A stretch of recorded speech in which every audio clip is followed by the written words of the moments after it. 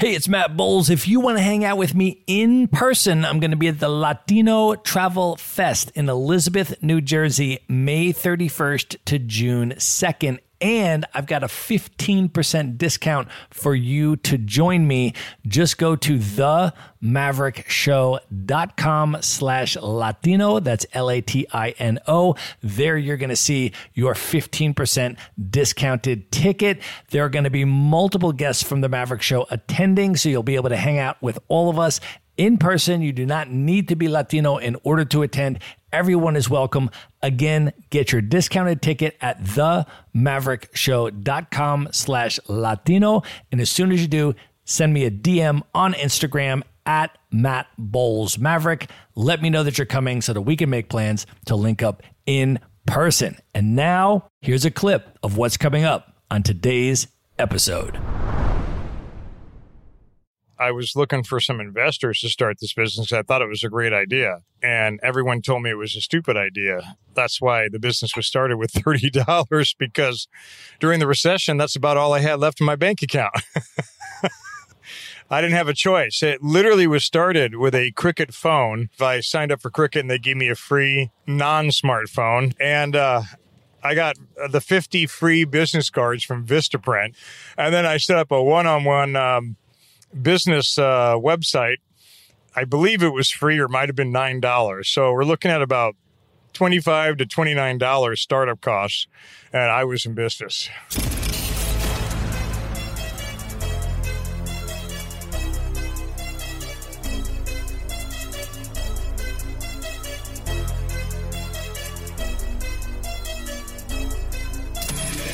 This is the Maverick Show, where you'll meet today's most interesting real estate investors, entrepreneurs, and world travelers, and learn the strategies and tactics they use to succeed. And now, here's your host, Matt Bowles.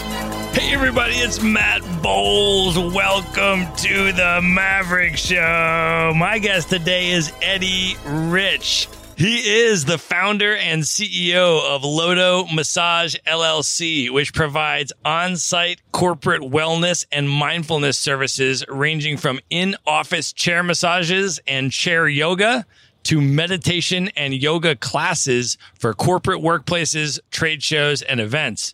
Founded in 2008 with just $30, Lodo Massage now generates over $4 million in annual revenue and operates in 45 cities around the U.S. and has clients that include Airbnb, Microsoft, Goldman Sachs, Procter & Gamble, Google, Amazon, and many others that you would surely know. Lodo Massage operates with only 5 full-time corporate staff, but over 800 licensed massage therapists and yoga instructors. Eddie has built his business with a location-independent infrastructure, so his entire corporate staff can work remotely, and he can run his business from anywhere in the world. He has traveled to over 30 countries and recently completed the Remote Year program. We are right now traveling together on the Trans-Siberian Railway from Moscow to Ulaanbaatar, Mongolia. And we are recording this podcast live on the train. Eddie, welcome to the show. Thank you, Matt. So good to have you here, my man. We have got to set the scene because this is, I feel like, the most incredible environment where I have ever recorded a podcast. We are literally on the world-famous Trans-Siberian Railway. We are on a 37-hour leg of this train going into Siberia. You and I are currently sitting in a dingily lit train car. It's about 9 p.m. in the evening, totally dark outside, and we have just opened a bottle of... Let's take a look and see what this is, because this is a local Russian wine. It is a white, I can tell you that, and I think it is probably... It's Georgian grapes, isn't it? It's some sort of Russian white. I can't even read what the label is, but this is what you can get on the Trans-Siberian Railway. You can get a white wine that is of some sort of Russian origin, and we can't exactly read the label, but it's pretty good. And not bad. And it's a little brighter in the car thanks to the full moon outside. We do have a full moon shining in our window. So we're going to be drinking through this bottle, sitting in our train car, and talking about some really, really incredible stuff tonight. Eddie, let's start just sort of with your background and your journey. Can you talk a little bit about, where you grew up and then how you came to entrepreneurship? Yeah, I grew up in St. Louis, Missouri. We moved to Denver when I was in high school, then back to St. Louis for my senior year in high school, and went to University of Missouri where I had my first stint with entrepreneurship. I started a poster company called Goofy Graphics, made local posters ranging from anything from cartoons to official rules of a drinking game, which did not get good reviews from the school board. And nevertheless, it helped the sales of that pretty well. And from there, started a IT business shortly after a short stint in the financial business. And that's how I ended up in the corporate wellness business, where I took what I knew from the IT business and applied it.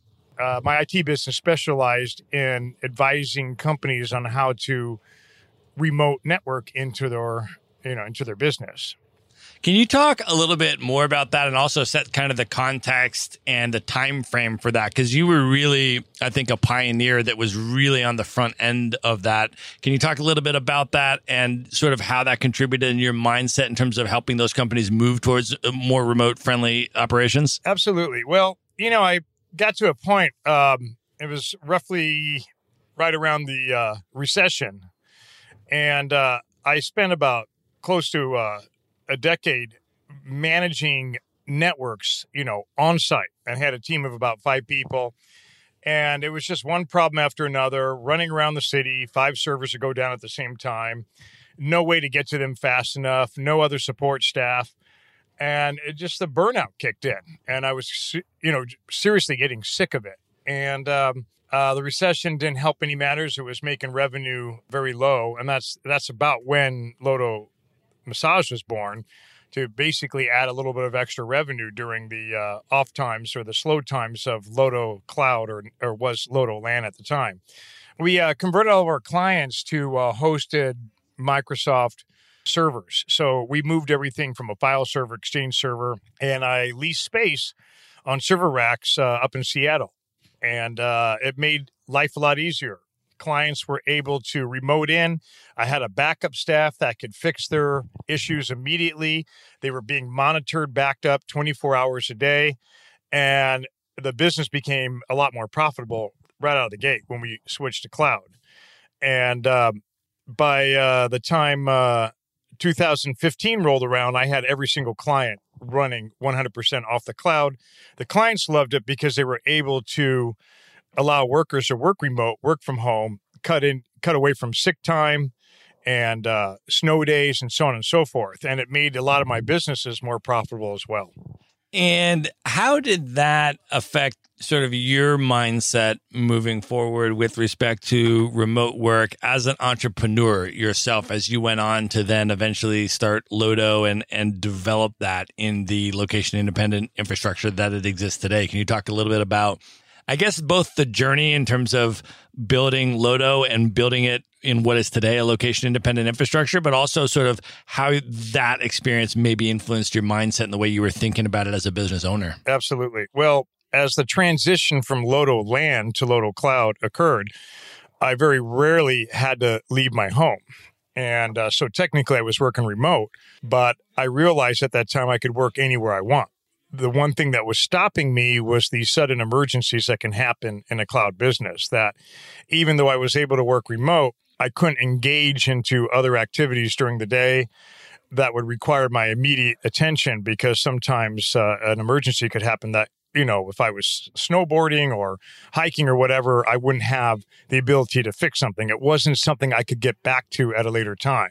When I decided to move forward with Lodo Massage, I realized that basically it was making sales, working in SEO, marketing, so on and so forth, making the company grow, but I could do it on my own time when I wanted. Doesn't matter if it was 2 a.m. or 2 p.m. And I wasn't hard pressed to deal with emergencies other than an occasional staffing issue, which gave me a lot more freedom and flexibility. So then I was able to travel a lot more at that point. And how did you, when you were conceptualizing Lodo Massage, which is, again, not a business that people would probably initially off the top be like, oh, yeah, that's a remote business I could run from the other side of the world. How did you initially conceptualize the framework of that business? And can you talk a little bit about, your journey in building Lodo Massage and building it to now an infrastructure where both you and your corporate staff are totally remote? Well, I essentially use the same infrastructure as Lodo Cloud. Instead of sending out IT people to fix broken networks, I was sending out massage therapists and yoga instructors to relieve stress. And instead of getting complaints from clients every time I sent somebody out to do a repair, I was getting compliments and basically high fives for de-stressing their workforce. So there was a lot of positive reinforcement on that. And the margins were essentially the same. So it was very interesting with a lot less residual stress on my end. So I chose at that point to grow the on-site chair massage business, and I left Lodo Cloud relatively stagnant. It still was doing good. I was still monitoring it, and eventually I sold it off in 2016. And then from there, as you were focusing on the massage business and continuing to grow that and build that, can you talk a little bit about just what the infrastructure of that looks like today and how the business functions, any of the sort of systems and processes, just to give people kind of an inside behind the scenes look at that business? It started off as me handling everything from taking the calls, making the sales, responding to contact forms, scheduling the therapist, interviewing the yoga instructors, making sure they showed up on time. I handled it, paying them, collections if it was needed, so on and so forth. It was a one-man operation run from my house.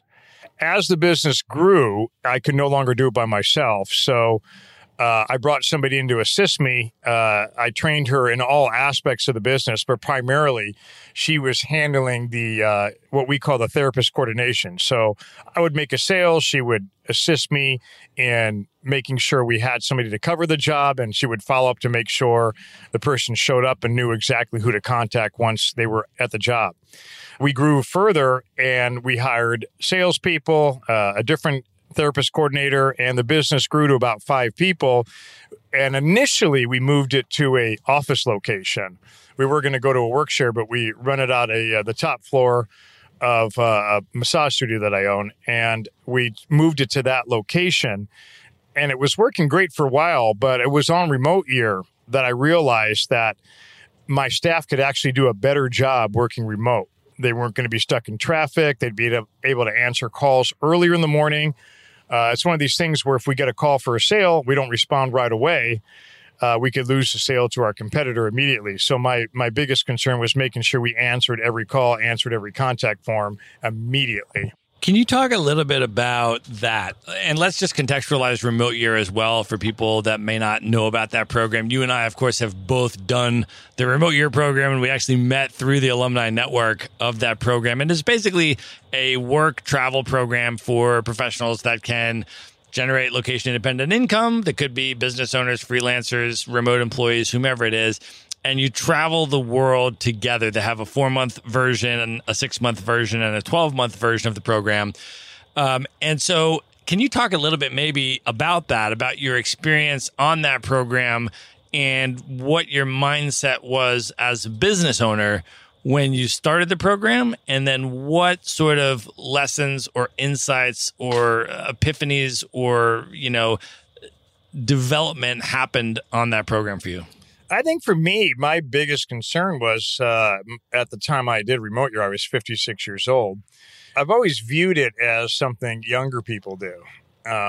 Wasn't sure if I was fit enough. I wasn't sure if I could really step away in another city, even though I never really was at the corporate office very often. I just felt more connected being in the same city, being closer to the people who were running my business.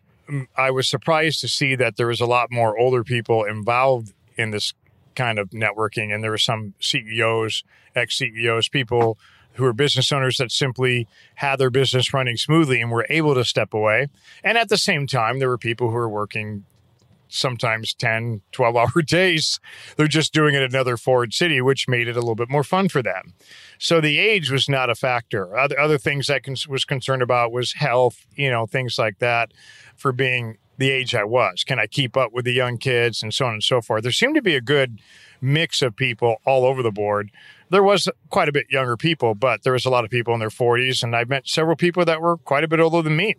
My fears were actually subsided. The thing that I had the most difficult time with was letting go of the business to the point where I knew that my immediate knee-jerk reactions would be done from remote, and sometimes I would be sleeping with an email came in, depends on where you are and the time zone changes, and a fear of letting my staff make some of the key decisions without my input. And that was one of the things that on remote year that I was able to work through.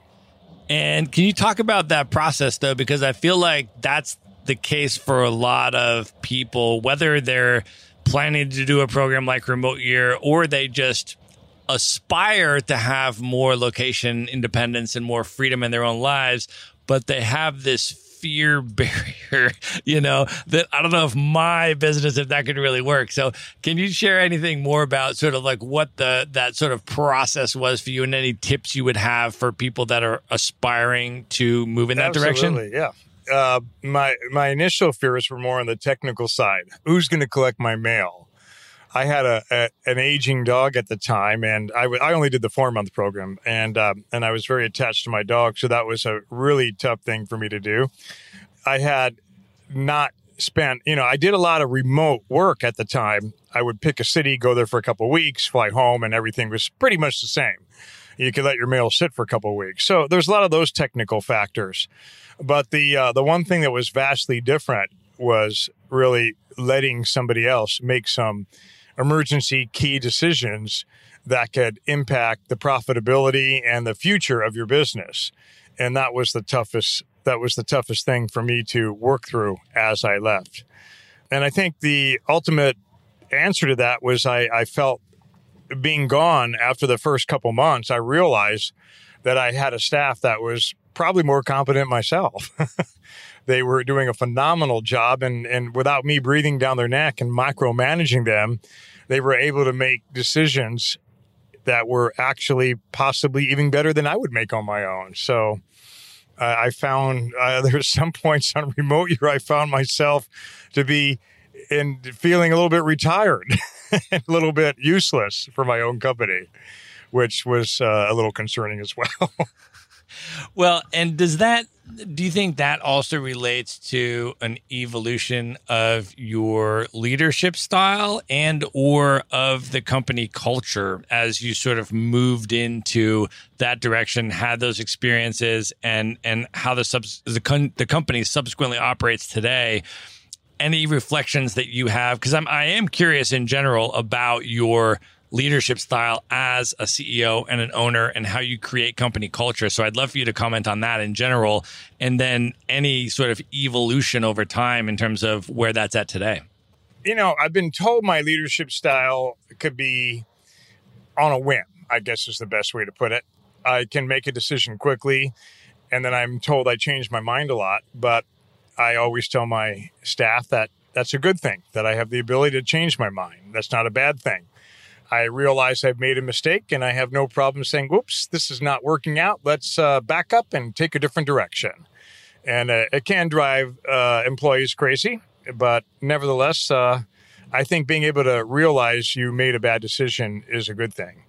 As far as my initial style of this business, I was very hands-on. I was always at the office. I was always, present. I met my staff members for lunch, dinners, whatever, created events to go out and hang out and get to know each other. But we had more of a team camaraderie that I think disappeared a little bit when I started to step back. But I realized that they were trained with my mindset, my vision, my direction, and they continue to keep the same energy in the business moving forward. Awesome. I want to also drill down a little bit and talk about some of your areas of expertise in business and some of the things that you've done and the competitive advantages that you've cultivated. The first thing I want to ask you about is efficiency, systems and processes, and how lean you've been able to keep your team and your operations and that sort of stuff. When you and I were talking earlier, you sort of identified that as one of your strengths and sort of competitive advantages. And I'm wondering if you can share a little bit about that and also how you're able to do that.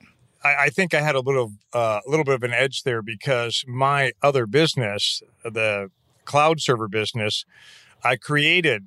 Not only did I just maintain and systems, remote systems for people to work remotely, but I literally changed the entire process of 35 different companies in Denver for their mindset for being on site that has to be under their roof, to the ability of working remote and the simplicity of working remote.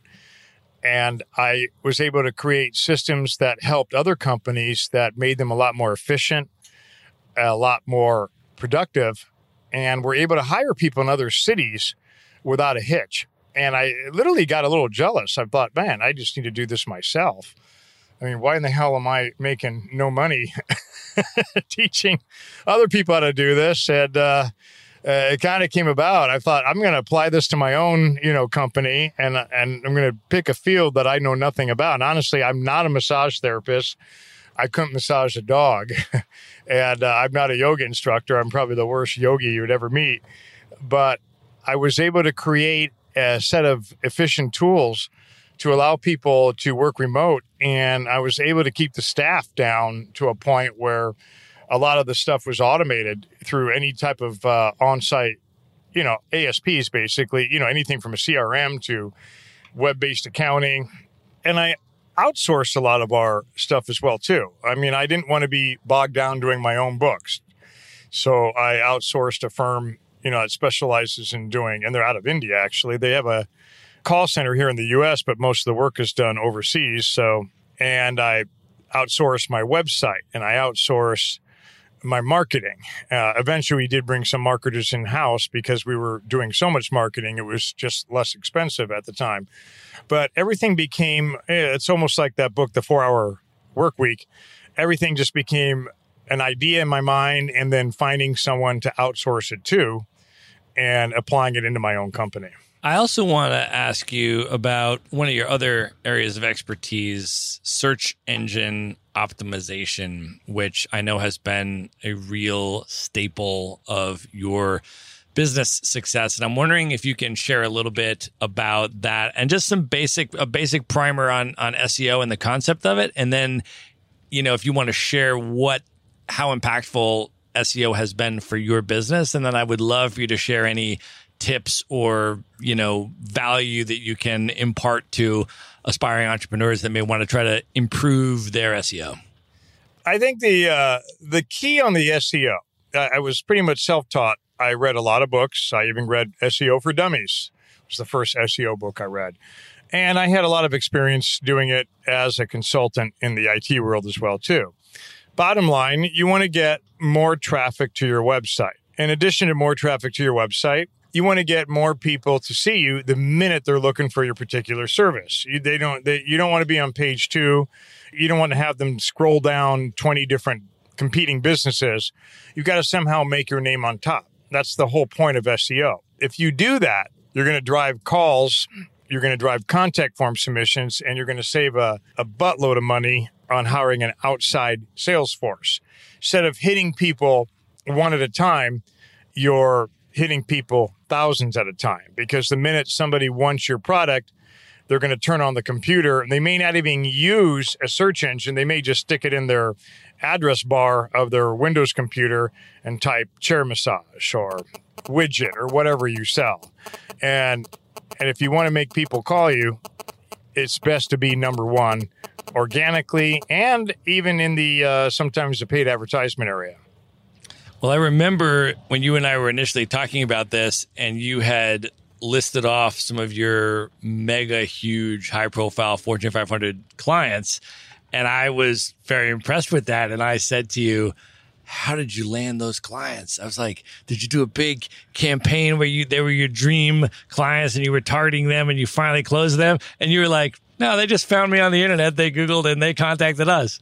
And in a nutshell, I mean, when we got called by Googled us. That is unbelievable. Because we didn't send anybody there. So, and in the city that hired us from Google, we didn't have much of a presence. So I highly doubt it was a referral from we had some smaller clients. And so bottom line, we got Googled by Google. That's unbelievable. Do you have any tips, either specific tactical tips or, conceptually the ways that entrepreneurs should be thinking about improving SEO in their business, maybe mistakes people are making or things they can be doing better? Yeah, it's hard to give a direct tip because it changes hourly, it seems like. There's all kinds of different formulas Google web crawlers use. There's other areas. Bottom line, the most important thing is to drive as much traffic to your website and get as much engagement on your website as you possibly can. That's going to give you an organic search. The other thing is the primary basis for a company, much more important than Yelp, is just being in the new, it's about 2 years old now, but the Google My Business platform, which replaced most of the Google Plus for Business. And to make sure that when someone is Google, whether you're auto repair, whether you're a content writer, whatever it is you do, someone's going to Google the service that they want to look for, and it's best to show up within the Google My Business because that's going to be on top. If you're in Google, that's going to be on top above the organic search of the name of your company. So we put a lot of emphasis on making sure we're number one in Google My Business. Awesome. And are there any tactics that you can share? I know you talked about when you went into this business and you went into this space, you really relied upon your SEO expertise that you had as a competitive advantage that you wanted to put into play to start and build your company on that. Are there any tactics that you've used along the way, either years ago or today, that you can share that were sort of creative or interesting or differentiated you in the SEO? I guess area? Without giving a trade secret away, because it seems to be working, I created a way that we appear to be very popular locally in every city we're in. And I shoot for the local SEO. I had to make a decision on how I wanted to market our services. And I could either spend a ridiculous amount of money with advertisements, mailings, flyers, an on-site team that hits pavement like a lot of people do. I'm sure you get a lot of walk-in sales reps for different, office supply companies and so on and so forth. Or I could take that same investment, and quite a bit less actually, and dump every dime of it into optimization of your website. A lot of people, I find it very interesting how many businesses completely disregard SEO in general. I don't own an SEO business. I don't vouch for any of them. Some of them are not as good as the others. Some of them can be quite fraudulent. However, it is a huge factor in the success of your business. If you're not present on the web, you're not going to be found. And one of the key things I learned about how to get found in each city is to focus on the local searchability of the city that you're in. Because you want to waste time with phone calls coming in for a different product. You don't want to waste time for phone calls coming in for a city that you have no presence in. So you really have to pinpoint where you are and how to get the calls coming in that city specific. Awesome. I would love to hear, in terms of your journey, any entrepreneurial journey, there are always bumps along the way. There's always setbacks. There's this concept that all business owners know about called the entrepreneurial roller coaster, which goes up and it goes down.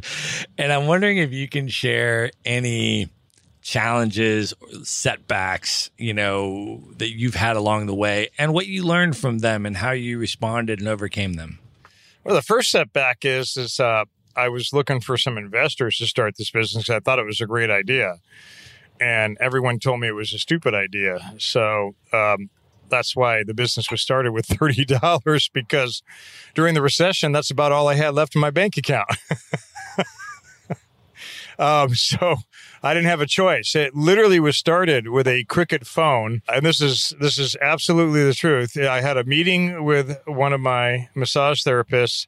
That was my personal massage therapist. Her name is Mary Hart. And asked her some questions at a sushi restaurant. And I got a cricket phone. And I believe I signed up for Cricket and they gave me a free, non-smartphone. You had to be smart to use the phone because the phone had no intelligence. And I got the 50 free business cards from Vistaprint, and I needed 50 more. So I think I created a second business account in my different email address and got another 50 free business accounts. And then I set up a one-on-one business website. I believe it was free or might have been $9. So we're looking at about $25 to $29 startup costs, and I was in business. What were your first steps at that point? Because I think this is a really, really great example of, truly bootstrapping something. And for entrepreneurs, aspiring business owners that want to take that leap and they really don't have a lot of resources, they don't have that kind of stuff to start a business. I would love to hear from that moment, what then were your initial steps to go out there and start building? I see a lot of entrepreneurs wanting to start, and I've worked with a lot of them now after the success of this business. And the one thing I see in common with so many is they want to get rich quick. They don't want to work hard and make it grow. They don't want to put 14, 15 hours a day, which sucks. But if you read any of these business books, it seems to be the one thing in common by any successful entrepreneur is you put in your time and then you can take the time later. And you got to live it, breathe it, think it. I was answering sales calls while I was on the ski lift in between snowboarding to make sure this business worked. It was turned on 24/7. I think that knowing how, the other thing, I guess there's another area. People are so desperate to get it going, they get stupid about raising, getting investors into their business. They start giving away immediate 2% and 5% and 8% ownership into the business, which sounds like a great way to get money quick. But then when the business starts to do well, you realize you're giving away a ridiculous amount of your margins to pay off the investors. And suddenly you're being told what to do and you have too many people breathing down your neck. I think that having an approach, understanding that it may take some time to grow the business and really trying to grow it internally before you go out and get investor happy. Sometimes you need it. You have an idea and it may require 5 or 10 million. This business did not require that much startup capital to get going. And because of that, we didn't have to have a lot of revenue in order to show a profit. But there are a lot of businesses that are inventions and so on and so forth. But the key is to understand that it does take time and it does take work and to not view it as a get-rich-quick scheme. 100% agreed with that. I'm also curious, Eddie, about how you structure your day and optimize your productivity. Any tips you have on that? I'd love to hear if you have any morning routines or, how your workday looks to be as productive as you are. And I suppose there's different phases of your business, obviously, when you're kind of in the intense grind mode versus at different stages when you're in less of that. So feel free to, caveat that if you like. But I'm curious about your day structure, morning routines, and how you optimize your productivity. A lot of emails come in over the nighttime, and sometimes during the night you have time to process some thoughts. So when I wake up, it's pretty much the same routine. I make a cup of coffee, make some breakfast, anything from a banana to usually something quick, fried egg, and sit down and just run through my emails, even from the prior afternoon. Sometimes I quit checking my emails at a certain time because you need to step back and give yourself a little bit of a break. And it's not efficient to, I have learned that it's not efficient to have your emails coming through 24/7. And it will destroy your mood. You feel like you have to answer the email immediately. There's no way getting around that. And so I think checking your emails in the morning is a great idea. And then maybe sometime in the afternoon, I know there's some other books that have said the same thing. But I basically, every morning, I look at the financial markets. I look at the news, any breaking indicators of where we're heading economy-wise, which seems to change on a daily basis these days. And I check my emails. I look over our bank accounts, financials, and I check in with my staff usually every other day with either a phone call or an email. It could be a simple question on, hey, how's it going? But at this point, my main role of the company right now is to maintain the financial structure of the business, create our growth pattern, and, basically help out with any pressing or big issues. And how do you personally deal with stress as you are going through the business journey when things get stressful or there are setbacks or catastrophes that happen or different things like that, and you go through highly stressful moments or even in life? How do you manage stress? Do you have particular techniques for that? And then how do you handle business challenges? Like, how do you approach a business setback?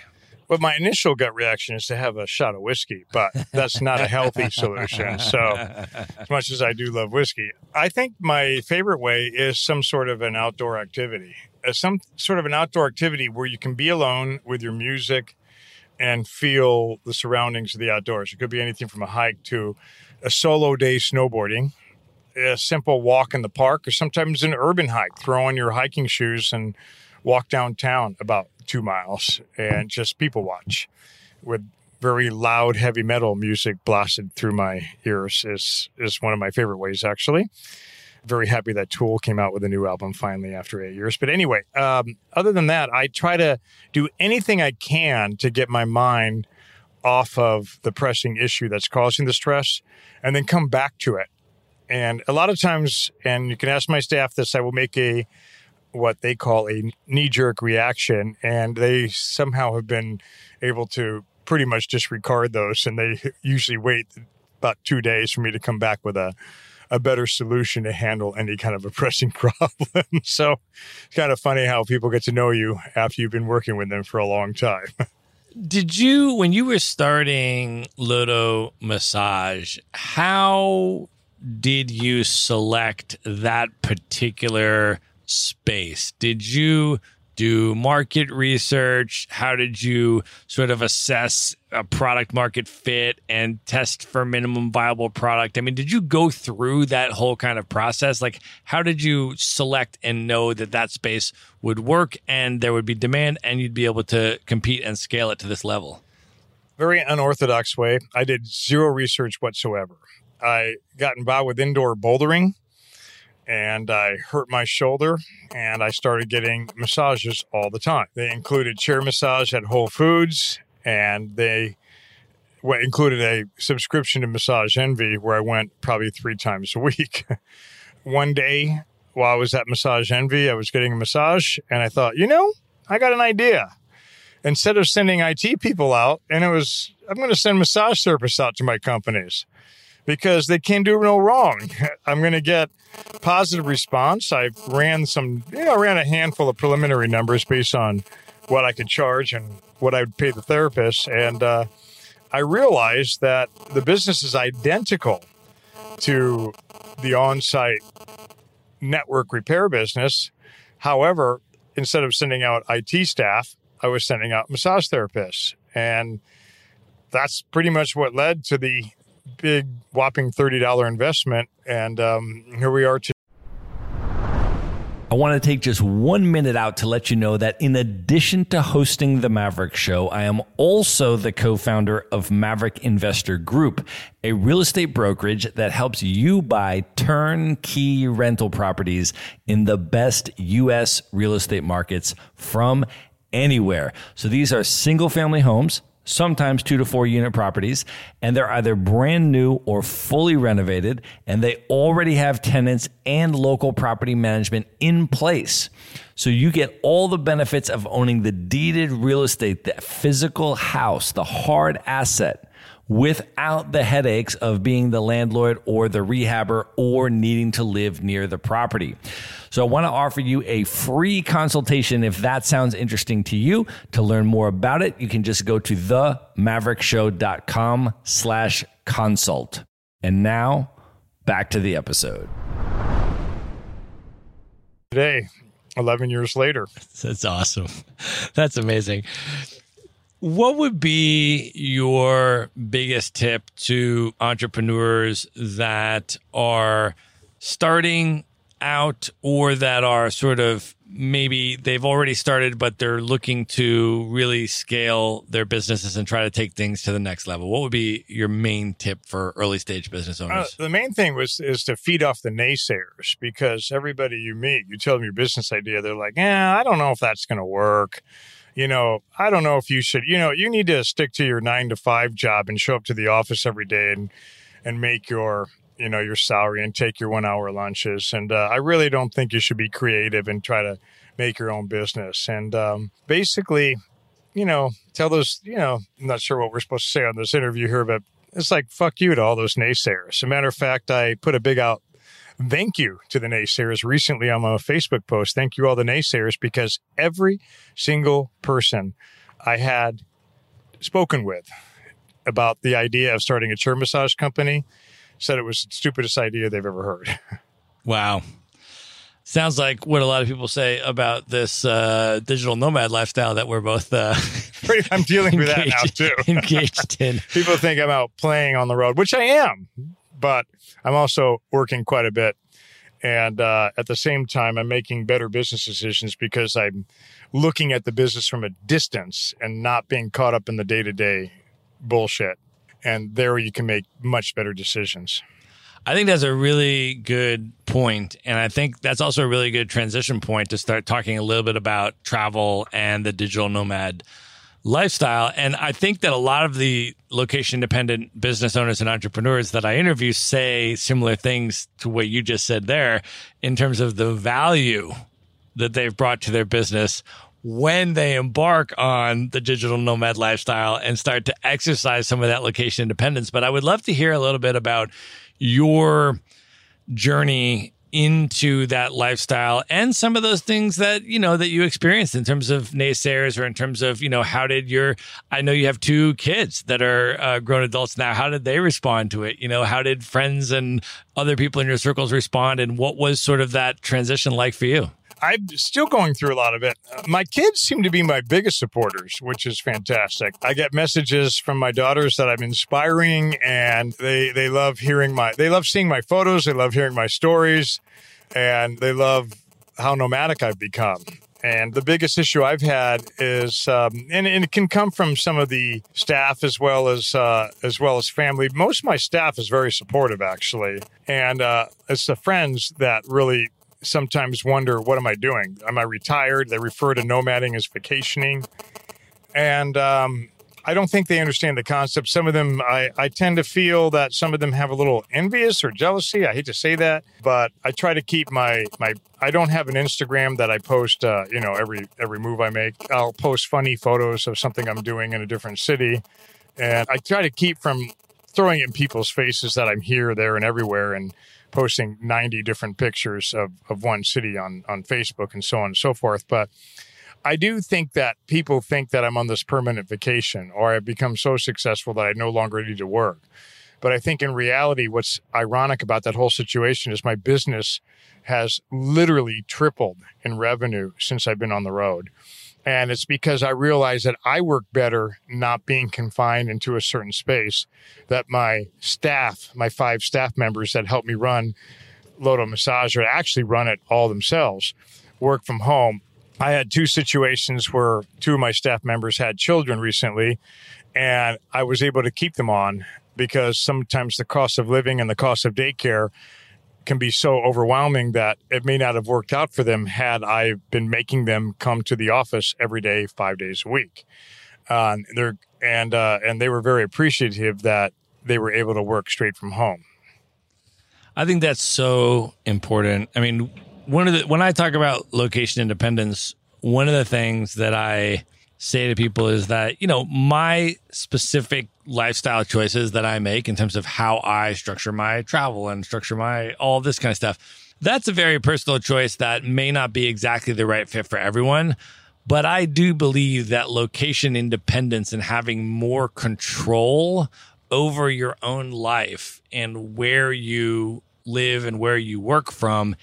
And just having the choice and the control is inherently a good thing.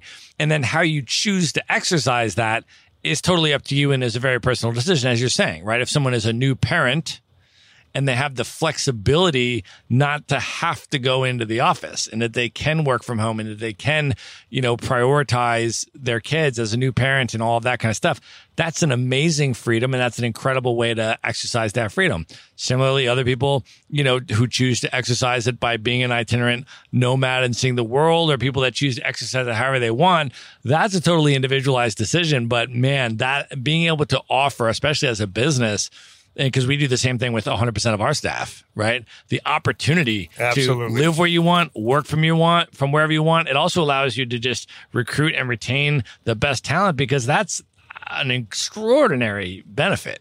And here's one thing. Here's a shout out to all the people who can't work remote, because they're the people that are maintaining the servers in all the different companies that very rarely get mentioned. When I'm in a lot of these remote meetings and workshops and nomad groups, it's a 50-50 split. There are people that are busting their ass, maintaining the servers, maintaining the infrastructure so that the people who want to travel can do it.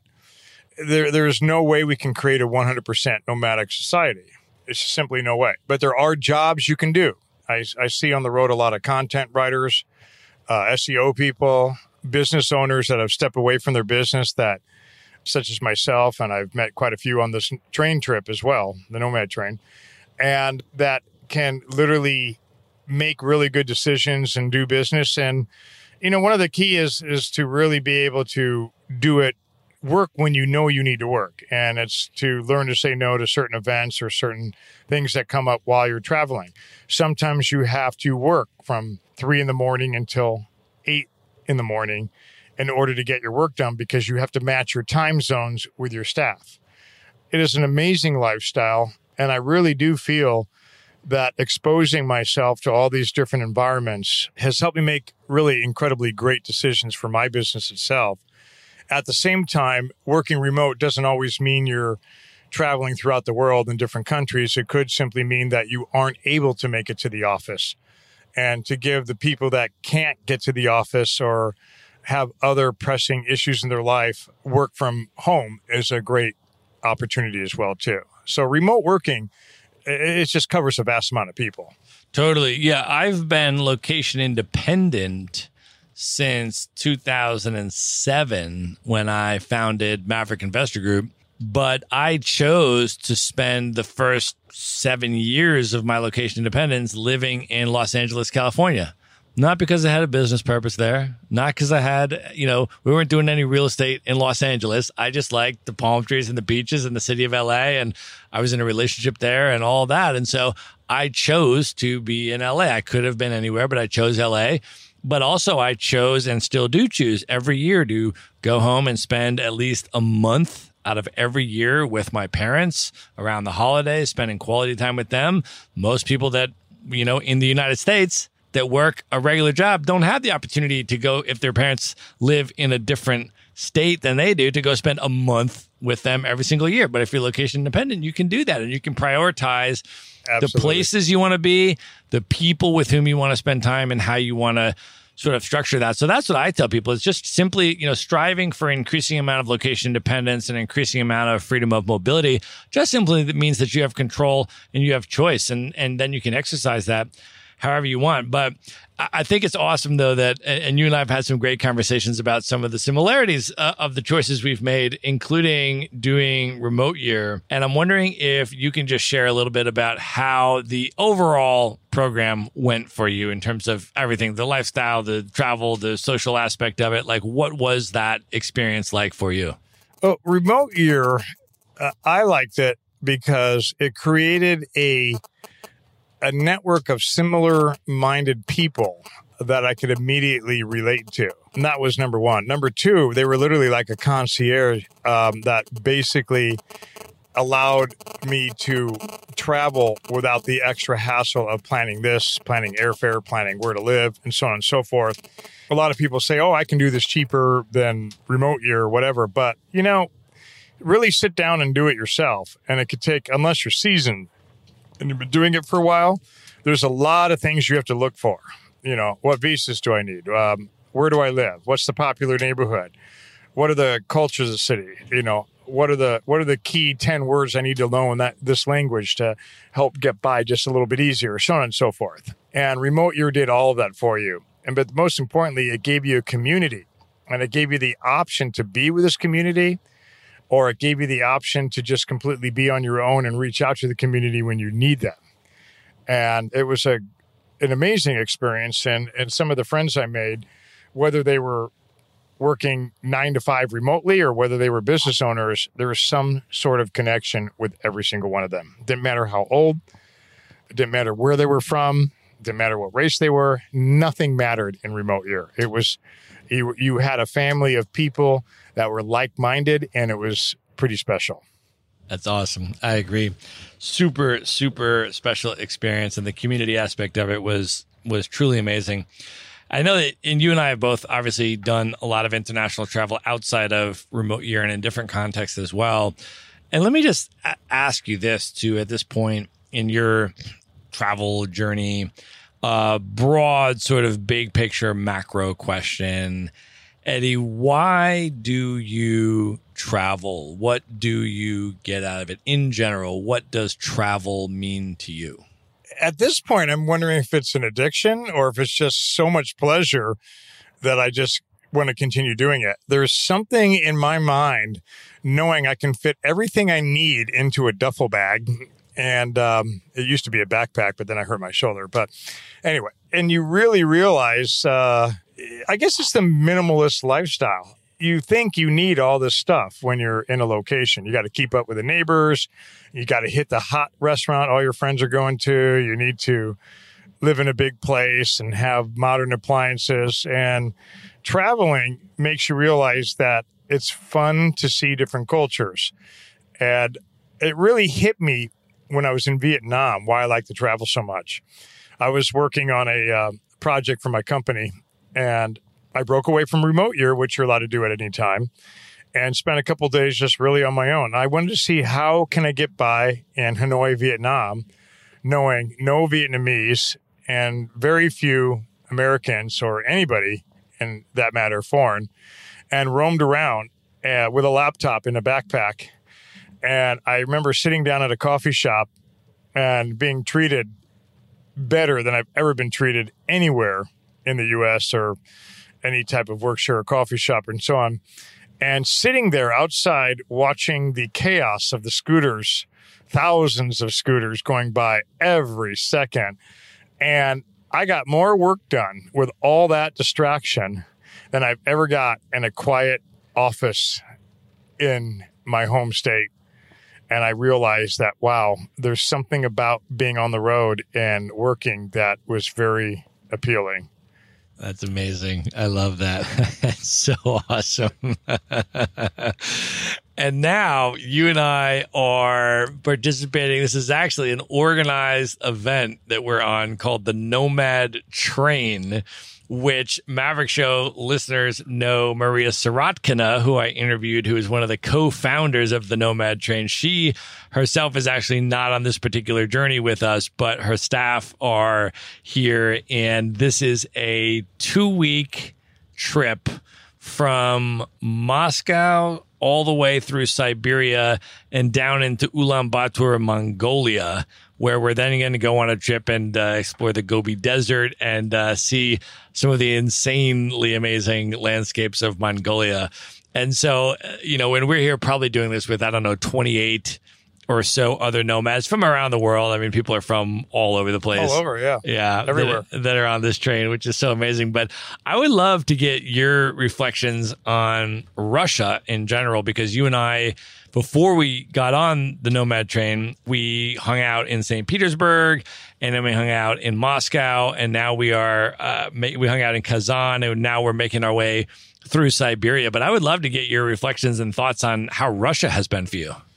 Russia has, actually, let me back up. I learned to pretty much ignore any stereotypes of any country anywhere in the world, because our media seems to portray things extremely incorrect, and especially TV shows in Hollywood, especially when you watch some of these 80s TV shows or the retro TV shows, you don't think of Russia as being what it is now.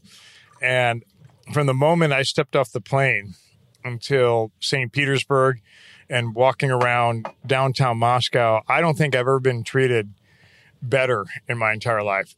Everybody has been ridiculously friendly, incredible sense of humor. I could walk around with my camera on video and pull any Russian off the street and say, hey, say hi to my daughter. And they'll gladly say hello. And if they know how to speak any English, even if it's just 2 words, they are extremely happy to do it. They welcome you with open arms, no matter what business you walk into, no matter what restaurant you walk into. And they're very proud to tell you about all their different heritages. I've been everything from a Soviet cafe. I've seen a lot of the museums, and walking around the art museum, the people who work there literally walked up to me, grabbed my map and said, you need to see this, this, and this. I've never seen anything like this before. The architecture has been beautiful, and the nightlife has been, it's been a little bit distracting, but absolutely a blast. Incredible. And in St. Petersburg, first of all, what a gorgeous city. Like, my goodness.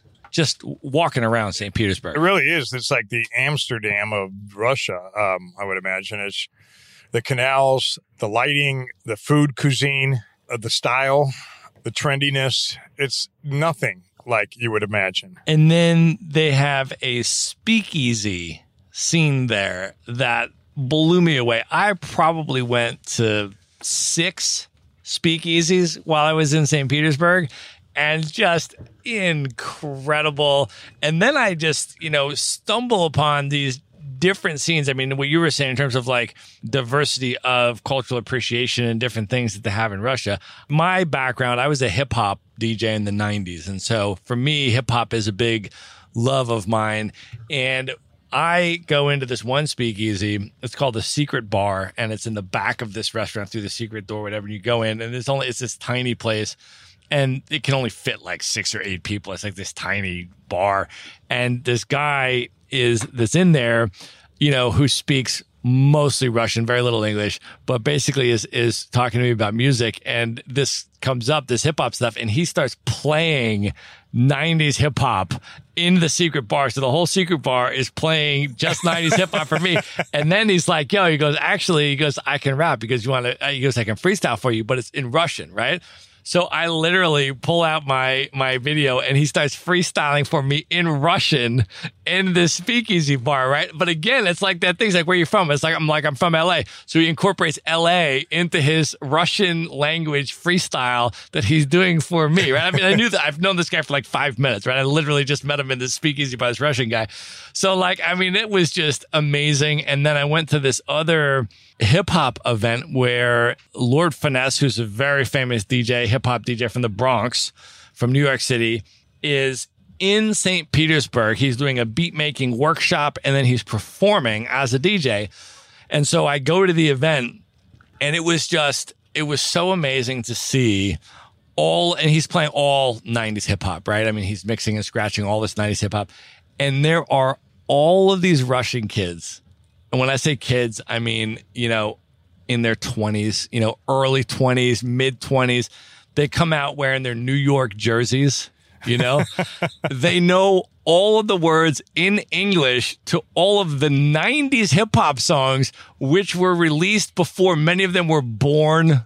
You know what I mean? And they're so into it. They're so passionate. It was just heartwarming for me. It was amazing. Last night I was at a bar called Lock, Stock, and Barrel, and the place was packed with many people younger than me, and there was a band, the live band, and they played pretty much everything from the 60s, 80s, 90s, even recent stuff. A lot of, poppy, heavy metal, everything from Bon Jovi to, they even did Linkin Park, and they did a damn good job at Linkin Park. Sometimes in Russian, many times in English. But when it was in English, the kids, again, the same age, were just jumping up and down, dancing. The energy was mind-boggling. I even took quite a few videos of it and sent it to my friends and family, and they're like, what are you doing at a bar like that? I go, because it's in Russia. It is pretty damn cool. It's amazing.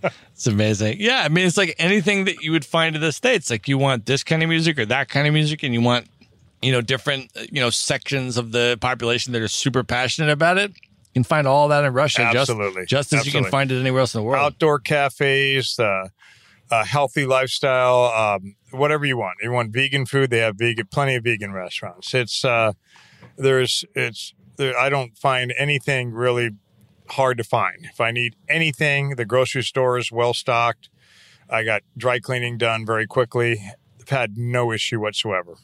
And with a huge language barrier too. But for some reason, it seems to work. Yeah. Super, super, super impressed with both St. Petersburg and Moscow.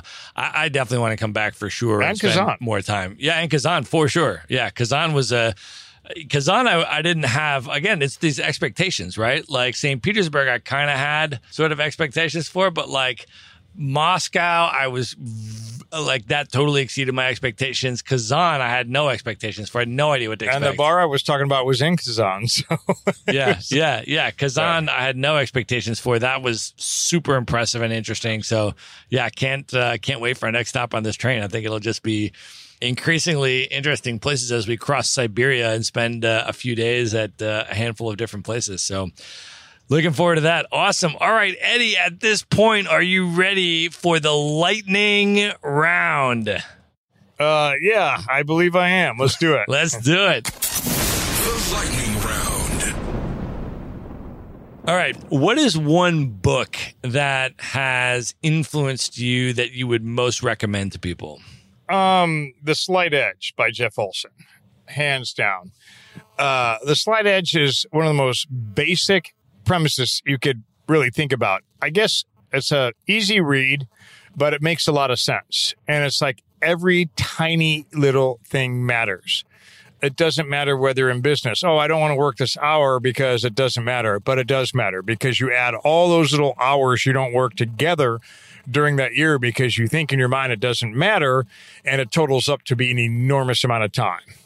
It works in your diet. I'm going to eat this triple patty, burger with 10,000 calories because it doesn't matter. But you do that 100 times per year, and you add it all up and it matters. And that's really what the Slight Edge. It's like every little decision matters. So it's one of my favorite reads. I've given it to a lot of my staff members to read, and some of my therapists have read it, and they've all agreed it was one of their favorite books. Awesome. Well, we're going to link that up in the show notes for this episode, along with everything else that we've mentioned and talked about. So you can just go to one place at themaverickshow.com and get the links for all of that. Eddie, what is one app or productivity tool that you're currently using you'd most recommend? I just say it's an app, but it's also a system, but it's a phone system. Ring Central has been epic as far as making our company work remote. We've been able to create a local phone number in every single city, and it points to one centralized number, and we can divert the calls coming in and break it up by sales territories. In addition, it's a task monitor where you can share tasks and assign tasks to different people. They call it GLIP. It's part of Ring Central. And the third thing is it's an internal messaging system which allows you to internally message your staff real time, or even make calls, direct calls, by just clicking on the staff member's name.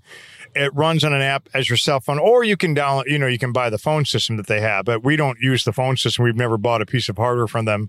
We subscribe to the app alone. So my entire staff runs off of cell phones and Microsoft Surfaces, and we put the app on, and it connects everybody as if they're local. In addition to that, it has, similar to Zoom, and maybe they license Zoom, I'm not sure how they get the technology, but we can do our video meetings, conference calls, whatever have you, within our staff. And it allows you to invite outside guests as well, too, which is impressive.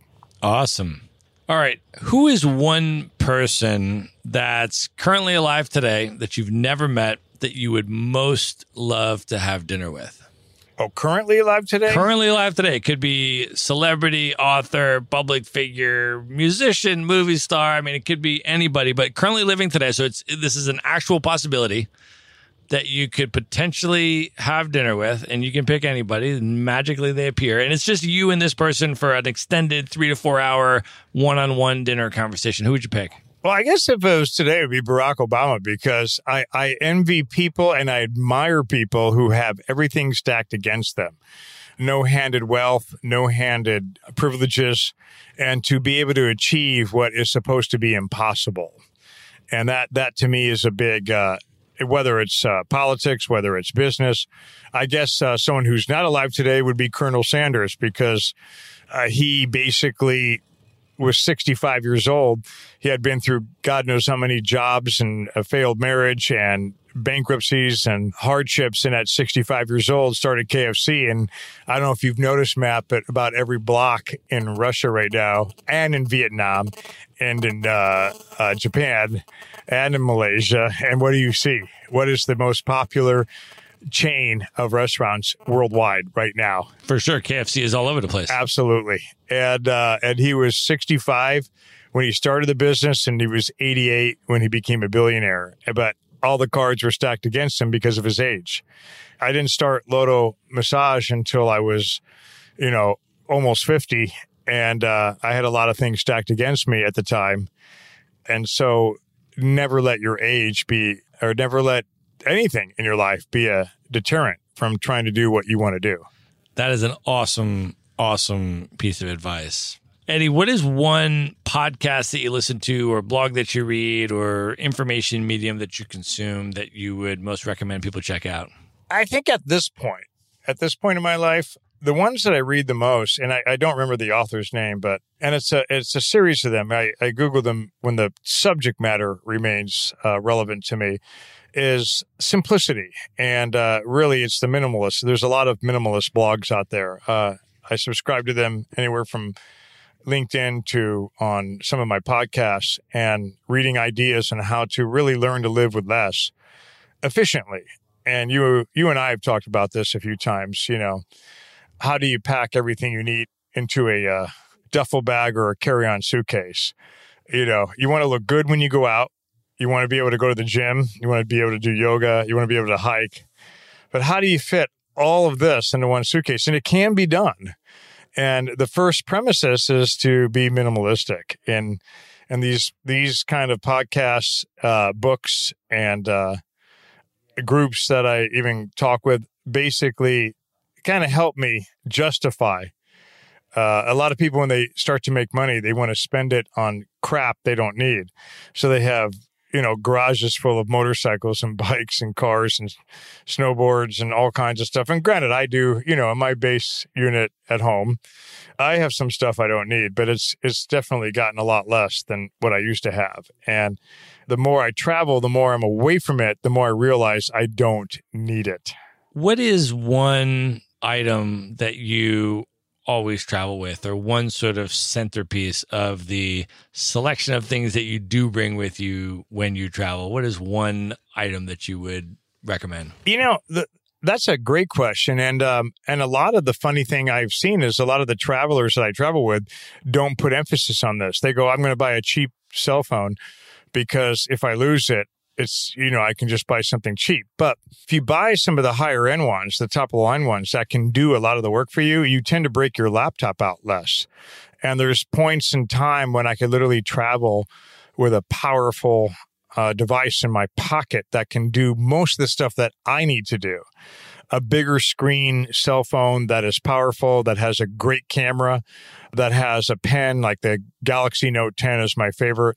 Believe me, I love Apple to death, but they just don't have anything that competes with the Note 10.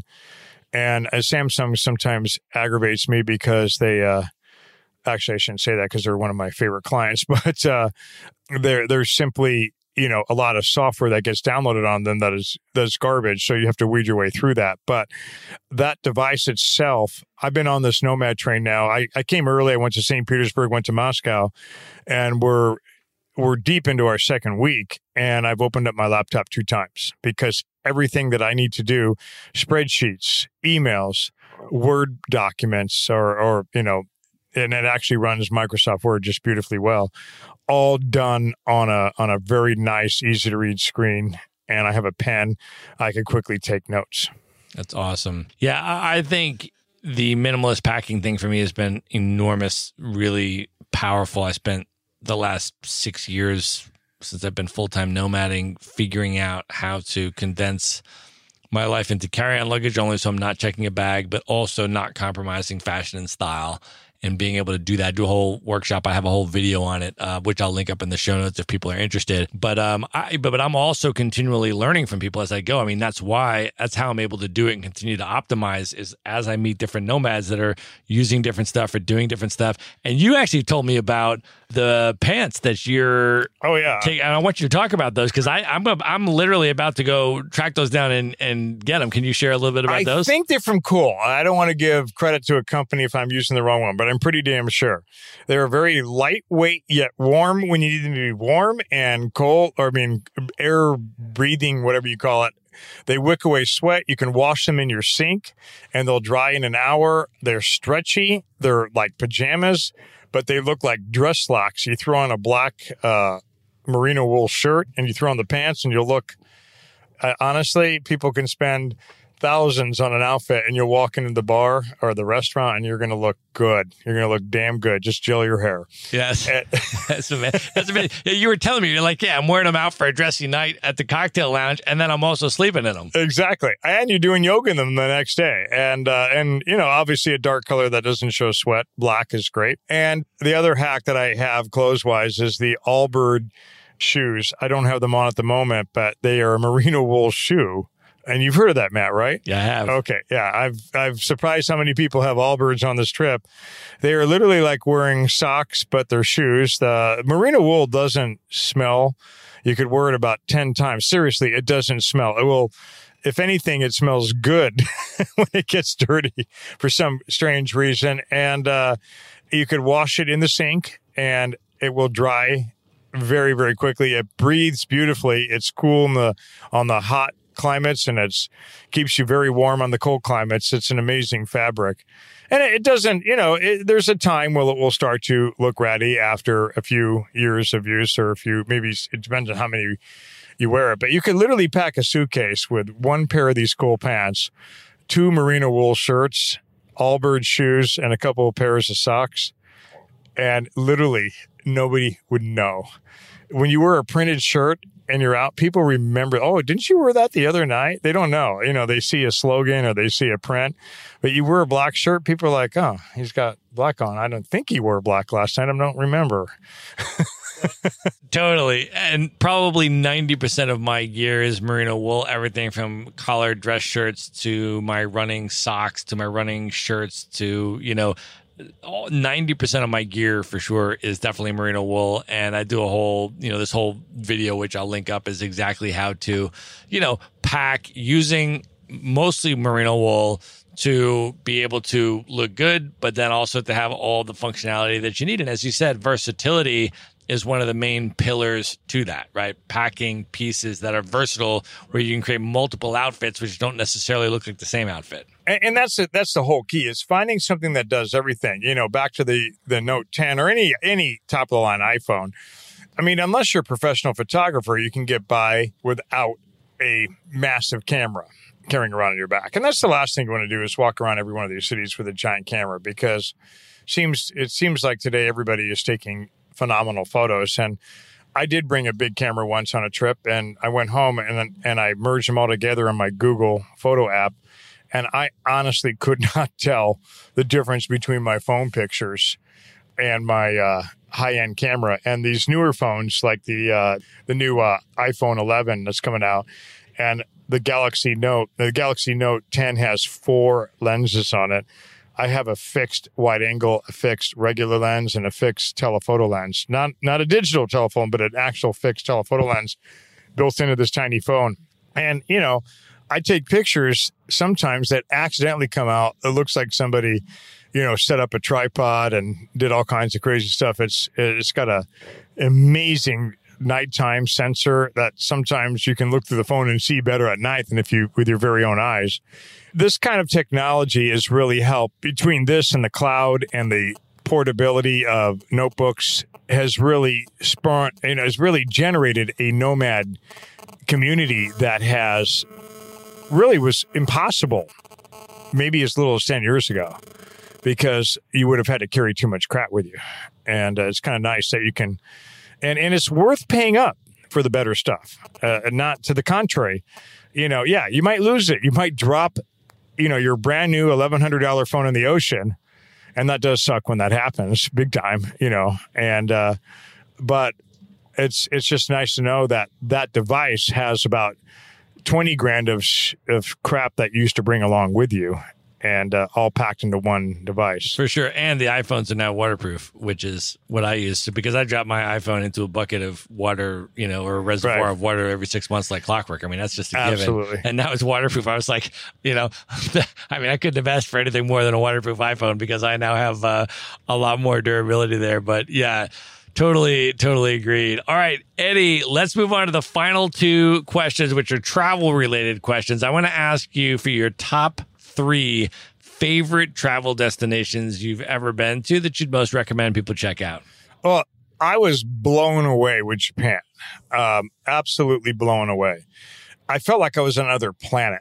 They have an infrastructure there that is so high tech, it makes every other country look backwards, primitive. Their train system runs on a dime. And literally, they apologize over a loudspeaker if their high-speed bullet train is 1 minute delayed, because they don't tolerate that. And so exactly to the second when you're going to get to another city. What I loved about it is they gave tourists and business travelers a rail pass that they don't even offer to their own residents, which I was surprised about. But they're able to literally go from one end of the country to the other in luxury. And I mean luxury. Beautiful, beautiful trains, clean as you can be. And the city, no matter where you are, the subways look like high-end, upscale Beverly Hills shopping malls, every single one of them. I was blown away. I think my second favorite city as far as remoting was quite the opposite. Hanoi, Vietnam. The constant chaos, the constant noise, but the entrepreneurial spirit in that city was something that I've never seen. I went to more startup workshops in Vietnam, in Hanoi particularly, than anywhere I've ever been. And they were all held by Vietnamese or put on by Vietnamese. And this is still under a communist regime. So it was interesting to visit a country that was so into startups, but yet, in a different style government than we're accustomed to. And thirdly, Russia has blown me away.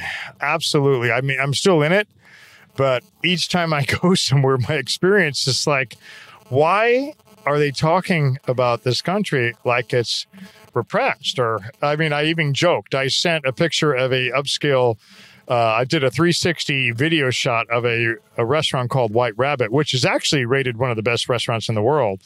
And I said, you don't find these kind of restaurants, and the service there was second to none. I learned not about how wine tastes and what it should be paired with, but the origin of the wine and what happened to the wine history from the wait staff. And this was in Moscow, and I'm just absolutely blown away. And their metro system, walking through, is like walking into a art museum. They don't have the shops and the stores like Japan had, but it's the opposite. Walking into a subway in New York is honestly like a sewer. It's like you stepped into a sewer to get from one end of the city to the other, and most cities, Chicago, the same way. There's been no attention to detail and cleanliness and modernization. Russia has, and even here in Kazan, the artwork is literally, you would pay money in most cities to see this kind of artwork, and it's just right there in the metro system. Yeah, I went to White Rabbit as well. There's actually 2 restaurants in Moscow, White Rabbit and Twins Garden is the other one, that were, in 2019, they were both ranked in the top when they did the top 50 restaurants in the world, both White Rabbit and Twins Garden were ranked in the top 20 in the world. And so I went to both of those in Moscow, and super, super impressive culinary scene there. And I would agree with that. I have been really, really blown away by Russia. So, all right, Eddie, last question. What are your top 3 bucket list destinations, places that you've never been that are the highest on your list you most want to see them? Well, Matt, I haven't been nomading as long as you, so obviously I probably have 20 things on my bucket list, but I've not nomaded out of South America yet, so pretty much every city there I want to do. I'm thinking I would literally like to spend about 2 months in Sweden. And actually, there's some layovers I've done that I feel like, wow, this is a cool looking city. I wouldn't mind being here. Helsinki, Finland looked pretty interesting on its own. And I had a layover on my way to Russia. And I thought, wow, this would be a great place to work out of too. And so I can't say that I have top 3 on my bucket list other than South America is definitely number 1. Nomading out of there, probably 6 months. That's a really good pick. We did 6 months on the remote year program. We did 1 month in Mexico City, which is North America, of course. And then we did 5 months in South America, but you had 6 consecutive months of Spanish speaking, countries. And it was a really, really, really nice flow to kind of get into the flow of the Spanish language and then see similarities, but also the diversity, of course, as you went from country to country down there. It was just really epic. So highly recommended. I think it's a good pick. I should say Turkey has definitely been on my bucket list, but I have one thing I love about remoting is a lot of times I have a one-way ticket somewhere, but I have no clue where I'm going to go. And I don't know if you do that too, but when I came onto this Nomad train, I had no return home flight. And I thought, maybe I'll go to Seoul. Maybe I'll go to Croatia. I just didn't know Croatia is also on my bucket list. I got a lot of bucket lists right now. Pretty much the more I travel, the more I realize how small the world is. And it's amazing how you run into people all over the world, whether you knew them in real life. I recently ran into somebody in Denver just at a coffee shop that I met in Chiang Mai out of the blue. Tapped on my shoulder. Hey, Eddie, what are you doing here? And so these kind of things happen. But Turkey's always been on. Istanbul has been really on my bucket list. And just yesterday, I thought, I think I'll hit that next. That's awesome. That's where I'm off to next. Highly, highly recommended. Istanbul is an amazing city. And yeah, I do sometimes do the same thing. So I literally don't have a flight booked yet out of Mongolia. So right. I know I'm going to be on this train. It's going to end up in Mongolia.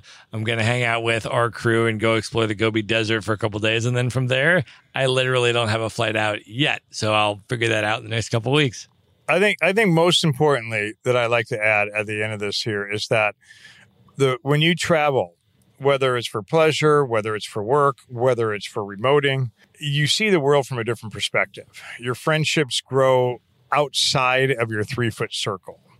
You're no longer keeping up with the Joneses. You don't really give a crap what your neighbor buys anymore, and you try to outdo them. You don't care what size house you live in. It doesn't matter how much money you make or how little money you make.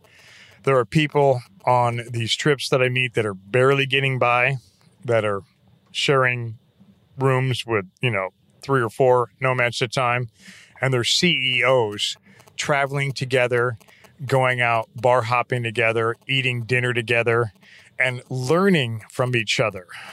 And we're learning the perspective of life from all different races, religions, nationalities, and cultures.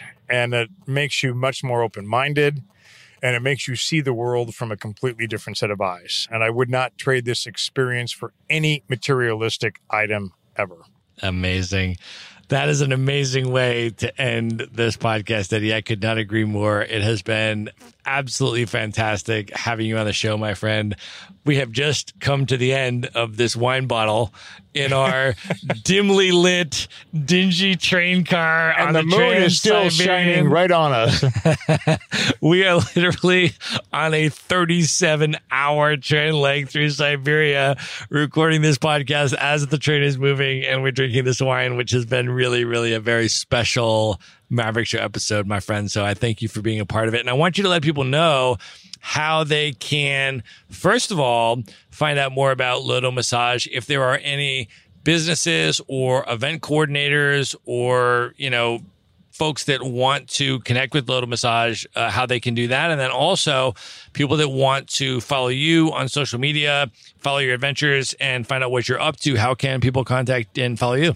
Well, yeah, go to our website, www.lotochairmassage.com, lotochairmassage.com, and choose which city you're in. And you can go from there. If you mention to the staff the word nomad, that you heard it on this show, this podcast, we will give you a 10% discount. We provide on-site chair massage, on-site chair yoga, on-site yoga classes, on-site meditation classes. Basically, our main purpose is to de-stress employees. We are business to business. We do not charge the employees. It's a benefit a company does for their staff. Just like instead of ordering a pizza for everybody during a lunch meeting, have a hardcore meeting and then de-stress everybody by massaging their back, or create a, in-room chair massage, a chair yoga event right after the meeting. And they all have the same effect. The point of this is to de-stress and make your employees happy. And that's what we specialize in. Awesome. Love that. So what we're going to do is link up that URL in the show notes. So you can just go to themaverickshow.com. We'll have the link. We'll have their promo code to get the discount. You can check out Loto Massage. And then, Eddie, if people want to connect with you personally, follow you on social media, what are you on Instagram? Our Instagram is Loto Massage. Okay. Our Facebook is Loto Chair Massage. Loto Chair Massage on Instagram, Loto Chair Massage on Twitter. And that's the best way to link up. Cool. You will get personalized service. We're not an app. Awesome. You will get a human being that will be glad to talk to you on the phone and customize what you need done for your business just for you. Awesome. We will link all that up, social media handles, website, and everything else in the show notes. You can go to one place at themaverickshow.com. Just click on the show notes for this episode, and you can get to all of that. Eddie, thank you so much for being here, man. This was a blast. It was fun. What a beautiful scene. Good night, everybody. Be sure to visit the show notes page at themaverickshow.com for direct links to all the books, people, and resources mentioned in this episode. You'll find all that and much more at themaverickshow.com. Do you want to learn how to travel the world for a year plus with carry-on luggage only and look good while you're doing it? Go to themaverickshow.com/packing to see a free recorded webinar and learn exactly how Matt does it. He shows you the luggage he uses, the specific items he packs, and the travel brands he likes most. Even if you're just looking to go on shorter trips, but pack more efficiently and eliminate your checked luggage, you won't want to miss this. You can watch the free recorded webinar at themaverickshow.com/packing. Would you like to get Maverick Investor Group's white paper on real estate investing for digital nomads? How to buy U.S. rental properties from anywhere in the world and finance an epic international lifestyle? Just go to themaverickshow.com/nomad. The report is totally free and available for you now at themaverickshow.com/nomad.